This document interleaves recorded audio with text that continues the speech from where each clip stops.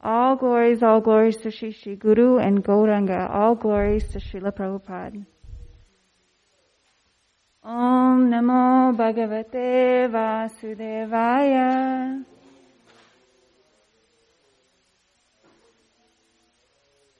Om Namo Bhagavate Vasudevaya.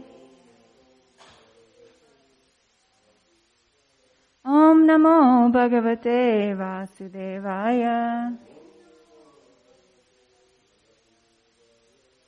Om Jnanatimirandasya Janajana Shalakaya Chakshurunmitam Jaina Tasmai Shri Guruve Namaha.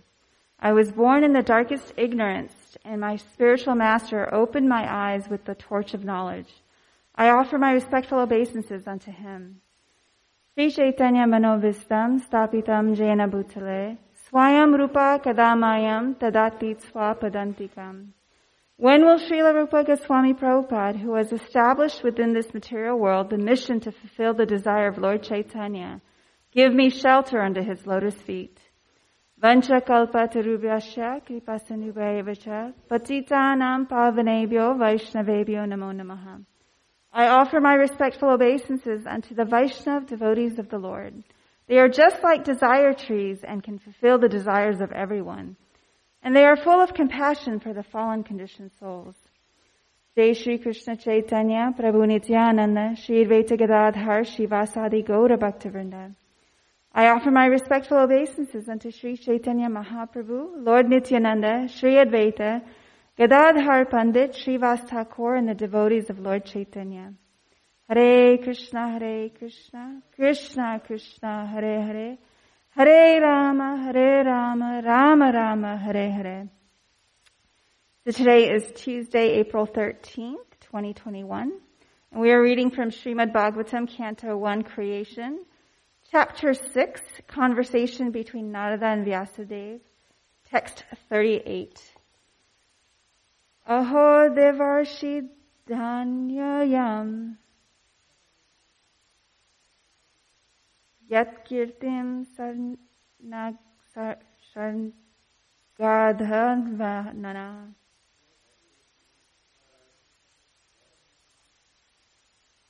Gayan madhyanidam tantra ramayati aturyam jagat. Aho devarshi dhanyoyam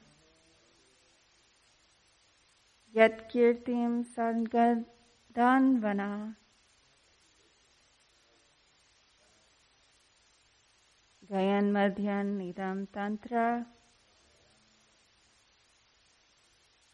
ramyayati aturam jagat.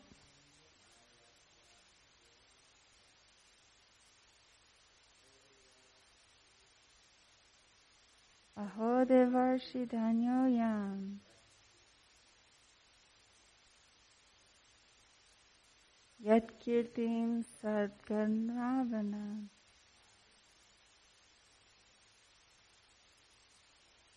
Gayan madhyan idam tantra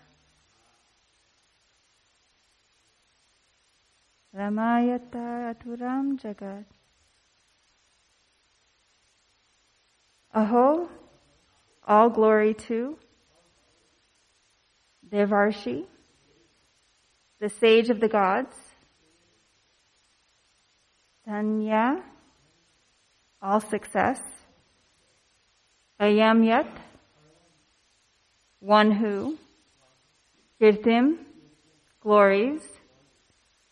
Srangadhanvana, of the personality of Godhead. Gayan, singing. Madhyan, taking pleasure in. Idam, this. Tantra, by means of the instrument. Ramyayati, enlivens. Aturam, distressed. Jagat, world. Translation and purport by His Divine Grace A.C. Bhaktivedanta Swami Srila Prabhupada. All glory and success to Srila Narada Muni, because he glorifies the activities of the personality of Godhead. And so doing, he himself takes pleasure and also enlivens all the distressed souls of the universe. Purport. Sri Narada Muni plays on his instrument to glorify the transcendental activities of the Lord and to give relief to all miserable living entities of the universe. No one is happy here within the universe, and what is felt as happiness is Maya's illusion. The illusory energy of the Lord is so strong that even the hog who lives on filthy stool feels happy. No one can be truly happy within the material world. Srila Narada Muni, in order to enlighten the miserable inhabitants, wanders everywhere. His mission is to get them back home, back to Godhead. That is the mission of all genuine devotees of the Lord, following the footsteps of that great sage.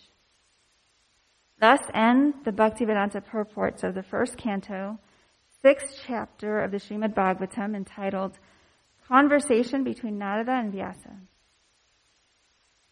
So there's 3 key points that are mentioned in today's verse and purport.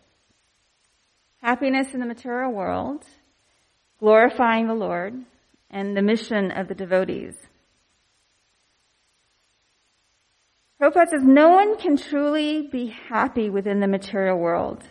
And yet we want to be happy. There's this story, I don't know if it's a joke or if it's a true story, but a teacher assigns, the children of her class an assignment. What do you want to be when you grow up? And one kid turns in a paper that says happy. And she says, I don't think you understand this assignment. And he responds, I don't think you understand life. Right? Because even as a child, we know that happiness is something that we want. And if we look at that, why is happiness something that we want? Why is that something that we pursue? And it's because that is the true nature of who we are. Right? Our spirit soul, we're eternally full of bliss and knowledge. So we're eternally full of bliss. That's our nature. That's our constitutional position to be happy. And yet we're in a place that we can't really find happiness. And when we do find happiness, it's very temporary. So that's the big problem with happiness in the material world, is that it's fleeting. We have these fleeting moments of joy, of happiness that we constantly seek, right? We might think, okay, what's going to make me happy? You could say, it's a big house, a fancy car, a nice family, right? There have been times when, I remember when I first got the furniture in my house, right? It was brand new, it was comfortable, and the first few days, it's like you look at it, you make sure everything's arranged. Now it's just like whatever, it's a couch that's in my house, right? It's no longer this, oh wow, brand new thing that I like to explore. Same thing whenever I get anything new, right? Like in the beginning it's like exciting and it brings some happiness, and then after a while you get bored with it and you're like, okay, what's next? But everything's like that in the material world, really. We're always looking for the next best thing, next thing that we're looking for. As I've mentioned before, I take a lot of personal development classes and courses, and one of them says, we have to constantly be pursuing some goal. When you reach one goal, you just want to keep constantly reaching another goal. And while I agree with that to some extent, it's more dependent on what the goal is. Because if it's the goal is, okay, I'm going to make $1 million, and then you make $1 million, and you're like, okay, now what? The next is, $1 billion, right? Next is to make more money than Jeff Bezos, right? Then you just keep pursuing, and it's the same type of happiness. And I honestly think, is there really that much of a difference between 500,000, 500,000 and 1 million in terms of taking care of yourself? Is there much of a difference between 300,000, and 500,000? I mean, we don't really need that much to survive. And if we just look at, how much do I need just to take care of my own needs so that I can be comfortable, you actually find that you have a little bit more time for happiness, right? You're not constantly working super hard all day long that, there is no time to sit back and relax and enjoy. So we see this, that we're starting to see there's like a pullback from wanting more and more material stuff, right? Like what's that, Marie Kondo, the joy of simple, I forget what she calls it, but basically you go through your house, and if you haven't used it in the last 6 months, and if it doesn't bring you joy and happiness, then you get rid of it. Maybe you give it away, you donate it, but you take it out of your house, and you basically are looking at, simple living. There's a lot of movements that I see like, okay, we're not going to buy anything new. We're going to make use of everything that we have, or we're going to see what other people have and what we can trade for, right? So we're getting away from this material, like new, branding, shining type of idea, but that's still not the answer, right? We're still looking for happiness in all the wrong places. Krishna says that in 1836 Bhagavad Gita, please hear from me about the 3 kinds of happiness by which the conditioned soul enjoys, and by which one sometimes comes to the end of all distress. So there's 3 types of happiness, and they're affected by the 3 modes of material nature: goodness, passion, and ignorance. Happiness in the mode of goodness is that which in the beginning might be just like poison, but at the end is just like nectar, and awakens one to self-realization, is said to be happiness in the mode of goodness. So we pretty much can experience this in any endeavor that we make towards the mode of goodness, right? Even just sitting down to meditate, the first time you do it, I don't know if it's like poison, but it can be very difficult and hard to do, right? Our mind goes everywhere. We're thinking about this. It's hard to sit down and think about nothing or focus on our breathing. Even focusing on the mantra, the Hare Krishna Maha Mantra, can be very difficult in the beginning. Even now, after so many years of chanting, it's still, something that I'm constantly endeavoring, striving to focus on. Another example is, when we try to change habits, right? One of the things that I'm really working on is having a really nice morning routine. As they say, when you have a nice morning routine, you set your day off right.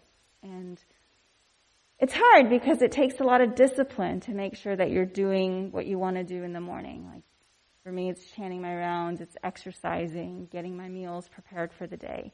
And I find when I do that in the morning, I have so much more free time during the day because I've already taken care of the morning stuff, right? Like I've already taken care of the things that I need to do. And I find that I'm a lot more focused and productive throughout the day if I get a nice, good morning routine. So when I first started it felt like poison, like I was being restricted, like I'm such a spontaneous, free spirit type person that it was like, oh my God, I have to stick to this. And so it's become a little easier. It's still sometimes a struggle to stick to the morning routine, but it's definitely not like poison or difficult like it was in the beginning. And it's, like I said, I can start to see the nectar in it, right? The fruits of those results of sticking to a morning routine, of getting up in the morning, reading the Srimad Bhagavatam, of chanting my rounds, of exercising, of eating a nice, healthy breakfast, and then sitting down and getting some work done, right? And that also, when I find I do that, that also leaves me free to, socialize in the afternoons, because I'm not so I still have to make my meals, or I still have to chant my rounds, because everything's kind of done. But it takes a lot of discipline and a lot of okay, we're doing this because I know that I'll have that free time. So that's another way we can see that something that's like poison at the beginning but becomes nectar at the end can happen. Also, when we start to eat healthier, right? I have a lot of clients, patients that when they start to eat vegetables because they haven't eaten vegetables before. They don't like the taste, or it's really hard for them. But the more they do it, the more they start to relish the taste of vegetables, and they start to lose their taste for the things that are not good for them. So the healthier they eat, the more healthier they want to eat.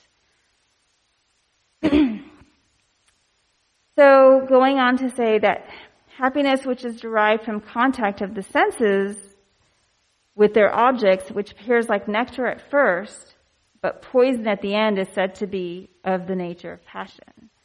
So continuing on with the example of food, sometimes we can be like, oh my God, this cake is really good. And we can overindulge and have like a big piece and keep eating. But later on we may have like a stomach ache or feel kind of ill, get that sugar rush, and then you come down from it. If you have diabetes, it can cause your sugars to go really high, and that can cause problems. So that was something that was nectar in the beginning and poison at the end. Even in relationships, right? A lot of times we get into relationships because we think, I'm going to be happy if I have a nice partner or a nice spouse. And I've heard oftentimes people complain that, I've heard it said that the things that you find at the beginning of your courtship that you find very attractive, the quirks, things like that towards, once you get used to that person, those are the very same things that annoy you. So again, they were like nectar in the beginning and then poison towards the end. And that happiness, which is blind to self-realization, which is delusion from beginning to end, and which arises from sleep, laziness, and illusion, is said to be of the nature of ignorance. So this is happiness in the mode of ignorance. This is, this is where that term, I guess that phrase, ignorance is bliss, comes from. Like, I'm happy not knowing, and I don't want to know, and I've heard sometimes people say, like, man, I wish I didn't know about, how bad sugar is for you, because now I know I can't eat it, right? So it's kind of wanting to stay in that ignorance, and so that way you don't have to make the change. Another type of ignorance, happiness in the mode of ignorance, is intoxication. A lot of times people take drugs or alcohol to find some type of happiness or numb the pain that they're feeling. But that doesn't necessarily lead to happiness. So it's in delusion from beginning to end. There's really no happiness that is found there. I think I've told this story before, but I remember one time I was hanging out with some friends, and one of the guys just got so drunk. Like, he was so drunk that he didn't even know where he was. He vomited on his shirt, and then he just started wandering the streets. He lost his phone, and then he was looking for his phone. And he's telling this story later on as if it was like some adventure he went on. And I just thought, wow, there's a lot of people that do this, that try to seek happiness, and you can see that there is no real happy. I mean, he was miserable the whole time, cold, looking for his phone, vomiting on himself. There's no happiness there. But we've kind of deluded ourselves to thinking this is how we can relax and enjoy. We can also see, there's so many different ways that we can see this. There's, as I was mentioning before, we don't want to know, right? We see this a lot too, where people have, I think I said that already. So what we're really looking for is eternal happiness, because all of these things, they don't really last, right? Just like, do I have it here?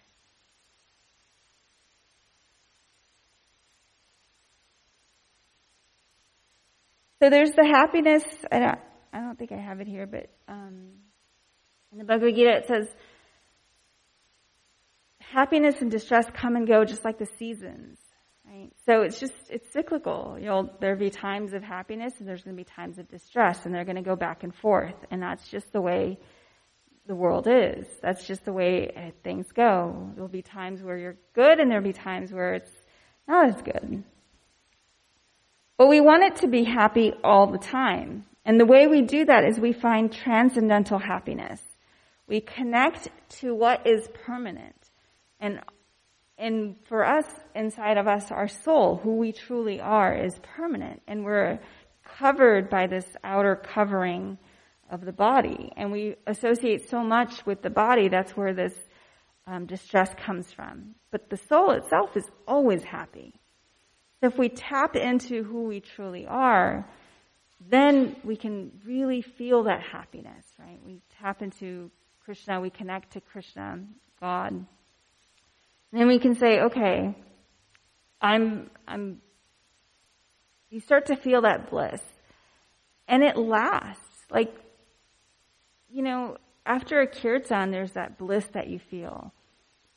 It's never like that, okay, what's next, right? There's that, I just want more of the kirtan, but there's not like, I need something different from this, like you would if you get a car, right? You get a brand new car, and you're like, okay, you drive it around for a few years, and you're like, what's next? A kirtan, I don't know, I've been able to listen to kirtans my whole life, and I'm never like, okay, next. I'm like, more, right? Because there's that higher vibration of the kirtan, of the Hare Krishna Mahamantra, that taps into that pure, eternal bliss that we are.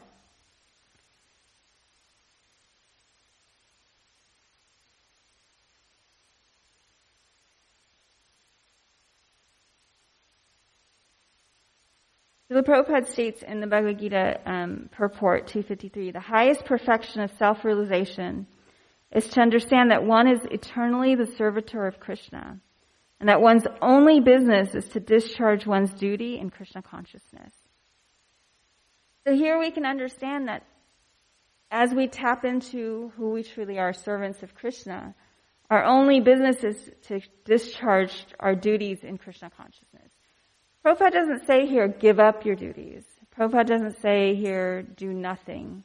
Right? He's saying, whatever you do it with Krishna consciousness. Think of Krishna. Even Krishna says that.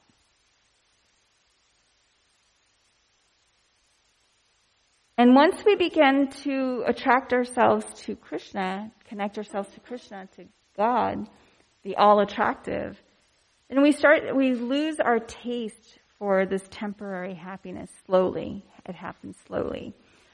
Just like I was describing before, when someone starts to eat healthier and they start to gain the taste for vegetables, they start to lose the taste for the things that are unhealthy for them. So in that same way, when we start getting that taste, that transcendental bliss that really taps into our true nature, then we start to lose that pleasure of what the temporary material world. And gradually, it's not like we all of a sudden we hear the Hare Krishna Mahamantra once and all of a sudden we have no attraction to the material world whatsoever. But slowly, right, step by step, we start to diminish our desires. And sometimes it happens very slowly. Like, if I compare myself to 10 years ago, I'm kind of surprised that I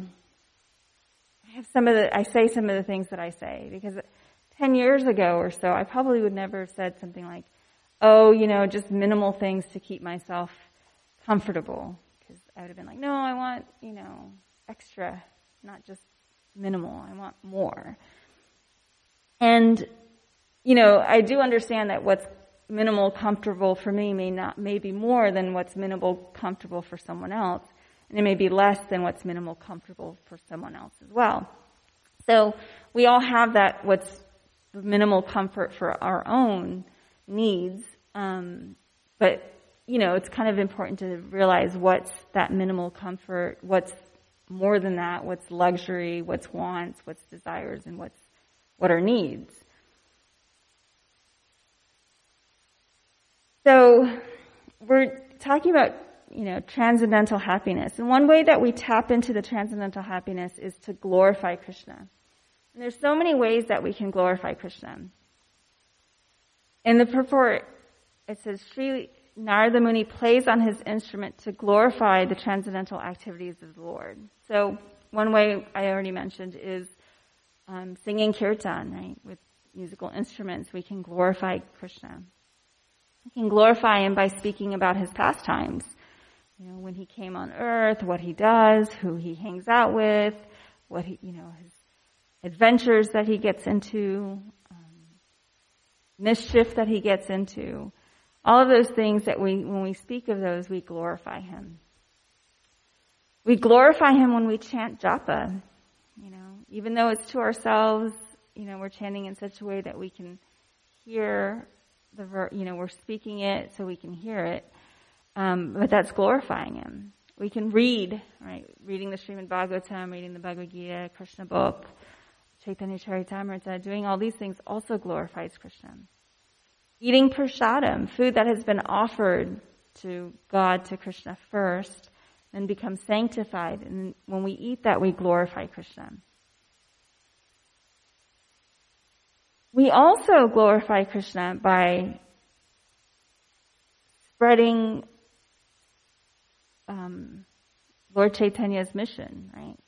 Lord Chaitanya's mission is, actually Prabhupada says it in the last sentence, this is the mission of all genuine devotees of the Lord following the footsteps of Sri Narada Muni. And Srila Prabhupada says preaching is the essence. So that's another way that we can glorify Krishna. We can glorify our guru, our spiritual master, by preaching. Prabhupada has said that this is our main activity, our most important business, and it comes first. He said many times that he wants everyone to become first-class preachers. And in Bhagavad Gita 18:68 and 69, Krishna says, "For one who explains the supreme secret to the devotees, pure devotional service is guaranteed. And at the end, they will come back to me. There is no servant in this world more dear to me than them, nor will there ever be one more dear."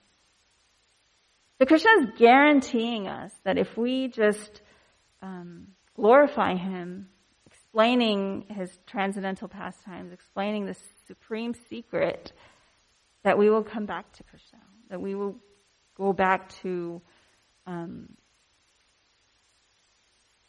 spiritual world and really, be who we are, be our eternal selves. And so, one of the ways that we can preach is, giving class or sharing knowledge, discussing it. Sometimes it's easier to know what you don't know when you have to explain it. Sometimes you understand it better when you have to explain it. Sometimes, like in general too, when I'm explaining something, I'm like, oh, okay, I get it now. Because I'm also explaining it to myself. So that's one way that we can glorify and spread Krishna's glories. And when I was in medical school and in residency, we have this saying, see one, do one, teach one, right? So we see a procedure, we do it, and then we teach it. And by the time we teach it, we're kind of considered experts. It's the same concept here, right? We can read it, we can implement it into our lives, and then teach others about it. And the best way to teach is really by example. So, I've heard it said, you don't want to be like a flashlight looking around, finding people. You want to be like a lighthouse. A lighthouse just shines and the boats come to the lighthouse. So if we are implementing and following these practices of glorifying Krishna, of chanting japa, of eating prasadam, of kirtan, of reading, trying to get ourselves up to the mode of goodness, we're naturally going to attract people, right? As that lighthouse, they're going to come to us. I've had many times people ask, what is it that you are doing? How do you, stay calm? Or How do you meditate? And then that gives me an opportunity to answer because they're asking. One of the main things as devotees of Krishna, as Vaishnavas, is we have compassion, right? We have compassion for the fallen, conditioned souls because we know that this material world is temporary and it's miserable, and everybody's suffering here. And as compassionate souls, we don't want people to suffer. We want to pull them out of that suffering. So, the best way to do that, again, like I said, is by example. And then, of course, by implementing our own strength and dharma in Krishna's service in that way, right? So if somebody's really good at approaching strangers and engaging them in conversations and then being able to give them a book, well then, definitely engage in those activities. For someone who's not as good at that, being able to pick up a conversation with someone they don't know, maybe it's just having great conversations with your friends. Relationships that we can foster with people are kind of the most important things. That it's actually one of the key things of when you look at personal development, they talk about happiness. It's having good relationships, right? And we know as devotees that if we have our relationships grounded and the foundation is based in Krishna, right? Serving Krishna together, how can we serve each other so that we can all serve Krishna? Then that can lead to really strong relationships. But if you have someone that's not, they're not necessarily Krishna conscious, or they have some other beliefs, or maybe they're atheistic, then we just serve them where they're at. We understand, we listen to them where they're at, we offer advice if they want it, if they don't, we just listen and, be there for them. But we also don't compromise who we are for anyone else, right? We stand strong in our own beliefs and our principles, and that can be very attractive for a lot of people. So when you do that, then they want to know what you're doing, and it strengthens your relationship.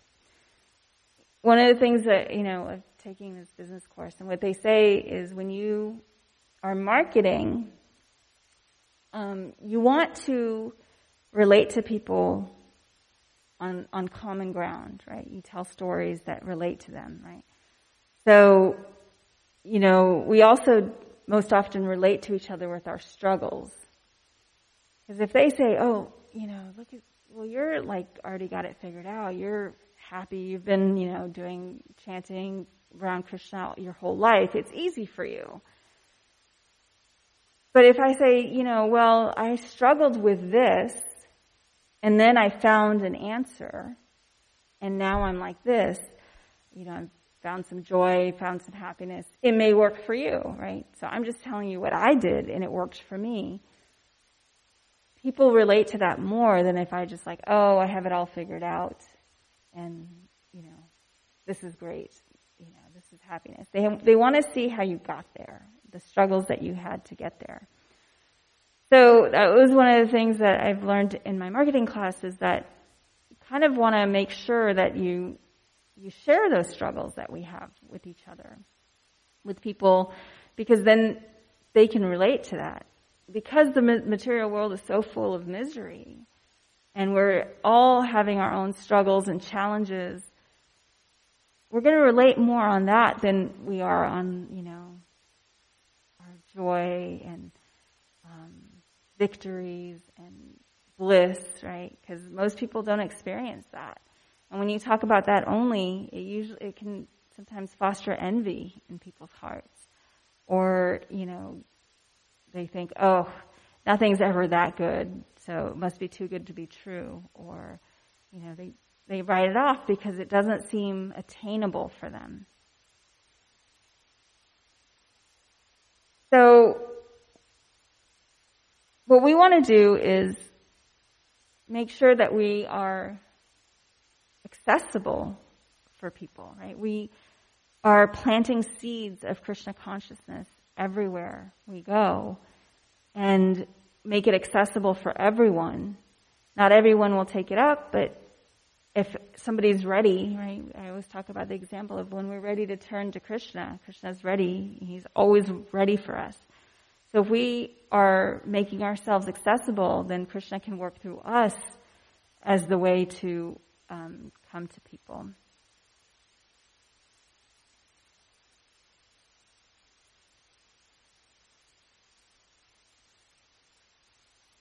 In Bhagavad Gita 3.26 it says, so as not to disrupt the minds of the ignorant persons attached to the fruitive results of prescribed duties, a learned person should not induce them to stop work.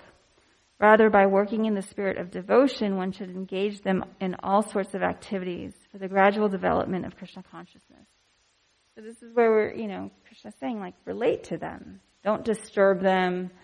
Don't put them in anxiety. Don't put them into difficulty. Just, let them know that there are other ways. There is something else that we can do. There's a higher purpose here, not just, the rat race. So that's all I have for today. What questions do you have?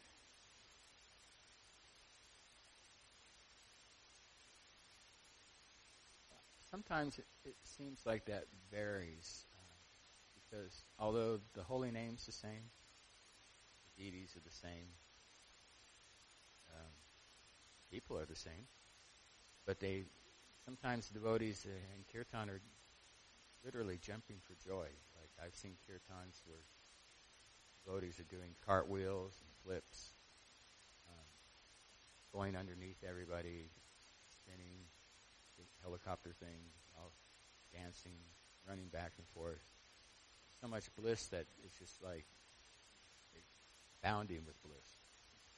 And then other times kirtans can be more like obligatory, like, all right, it's time we have to have the kirtan now. And it doesn't appear as blissful. So why is there sometimes kirtan is blissful and sometimes it doesn't look as blissful?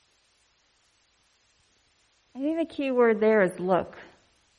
Perception. Right? So, it all depends on the person who's sitting, whoever's watching, their own mindset, what's going on with them at that particular moment. Are they engaged or are they elsewhere in their mind, right? They may be sitting here physically, but their mind may be thinking about, I've got to go to work tomorrow, I've got this or that, engaged in the moment. I've been at a kirtan where you're describing where it's like, people jumping around up and down, and I don't feel the bliss. And I've been at a kirtan where it seems like, it's real calm, and I feel the bliss. Right? So I would say it's not what it looks like; it's more how it feels, and that varies person to person. I can tell you when I was much younger, I used to really relish the jumping up and down, running around, dancing type kirtan. And now I really I feel like I delve even deeper when we're just like sitting down and able to like concentrate more on the holy name than the movement. But then that, it also depends on how the energy is of everyone else. Or sometimes I'm sitting in kirtan and I'm just like scrolling through my phone, checking email. And other times it's like I wouldn't even think about going to my phone. And it all depends on my own personal, what's going on in my mind.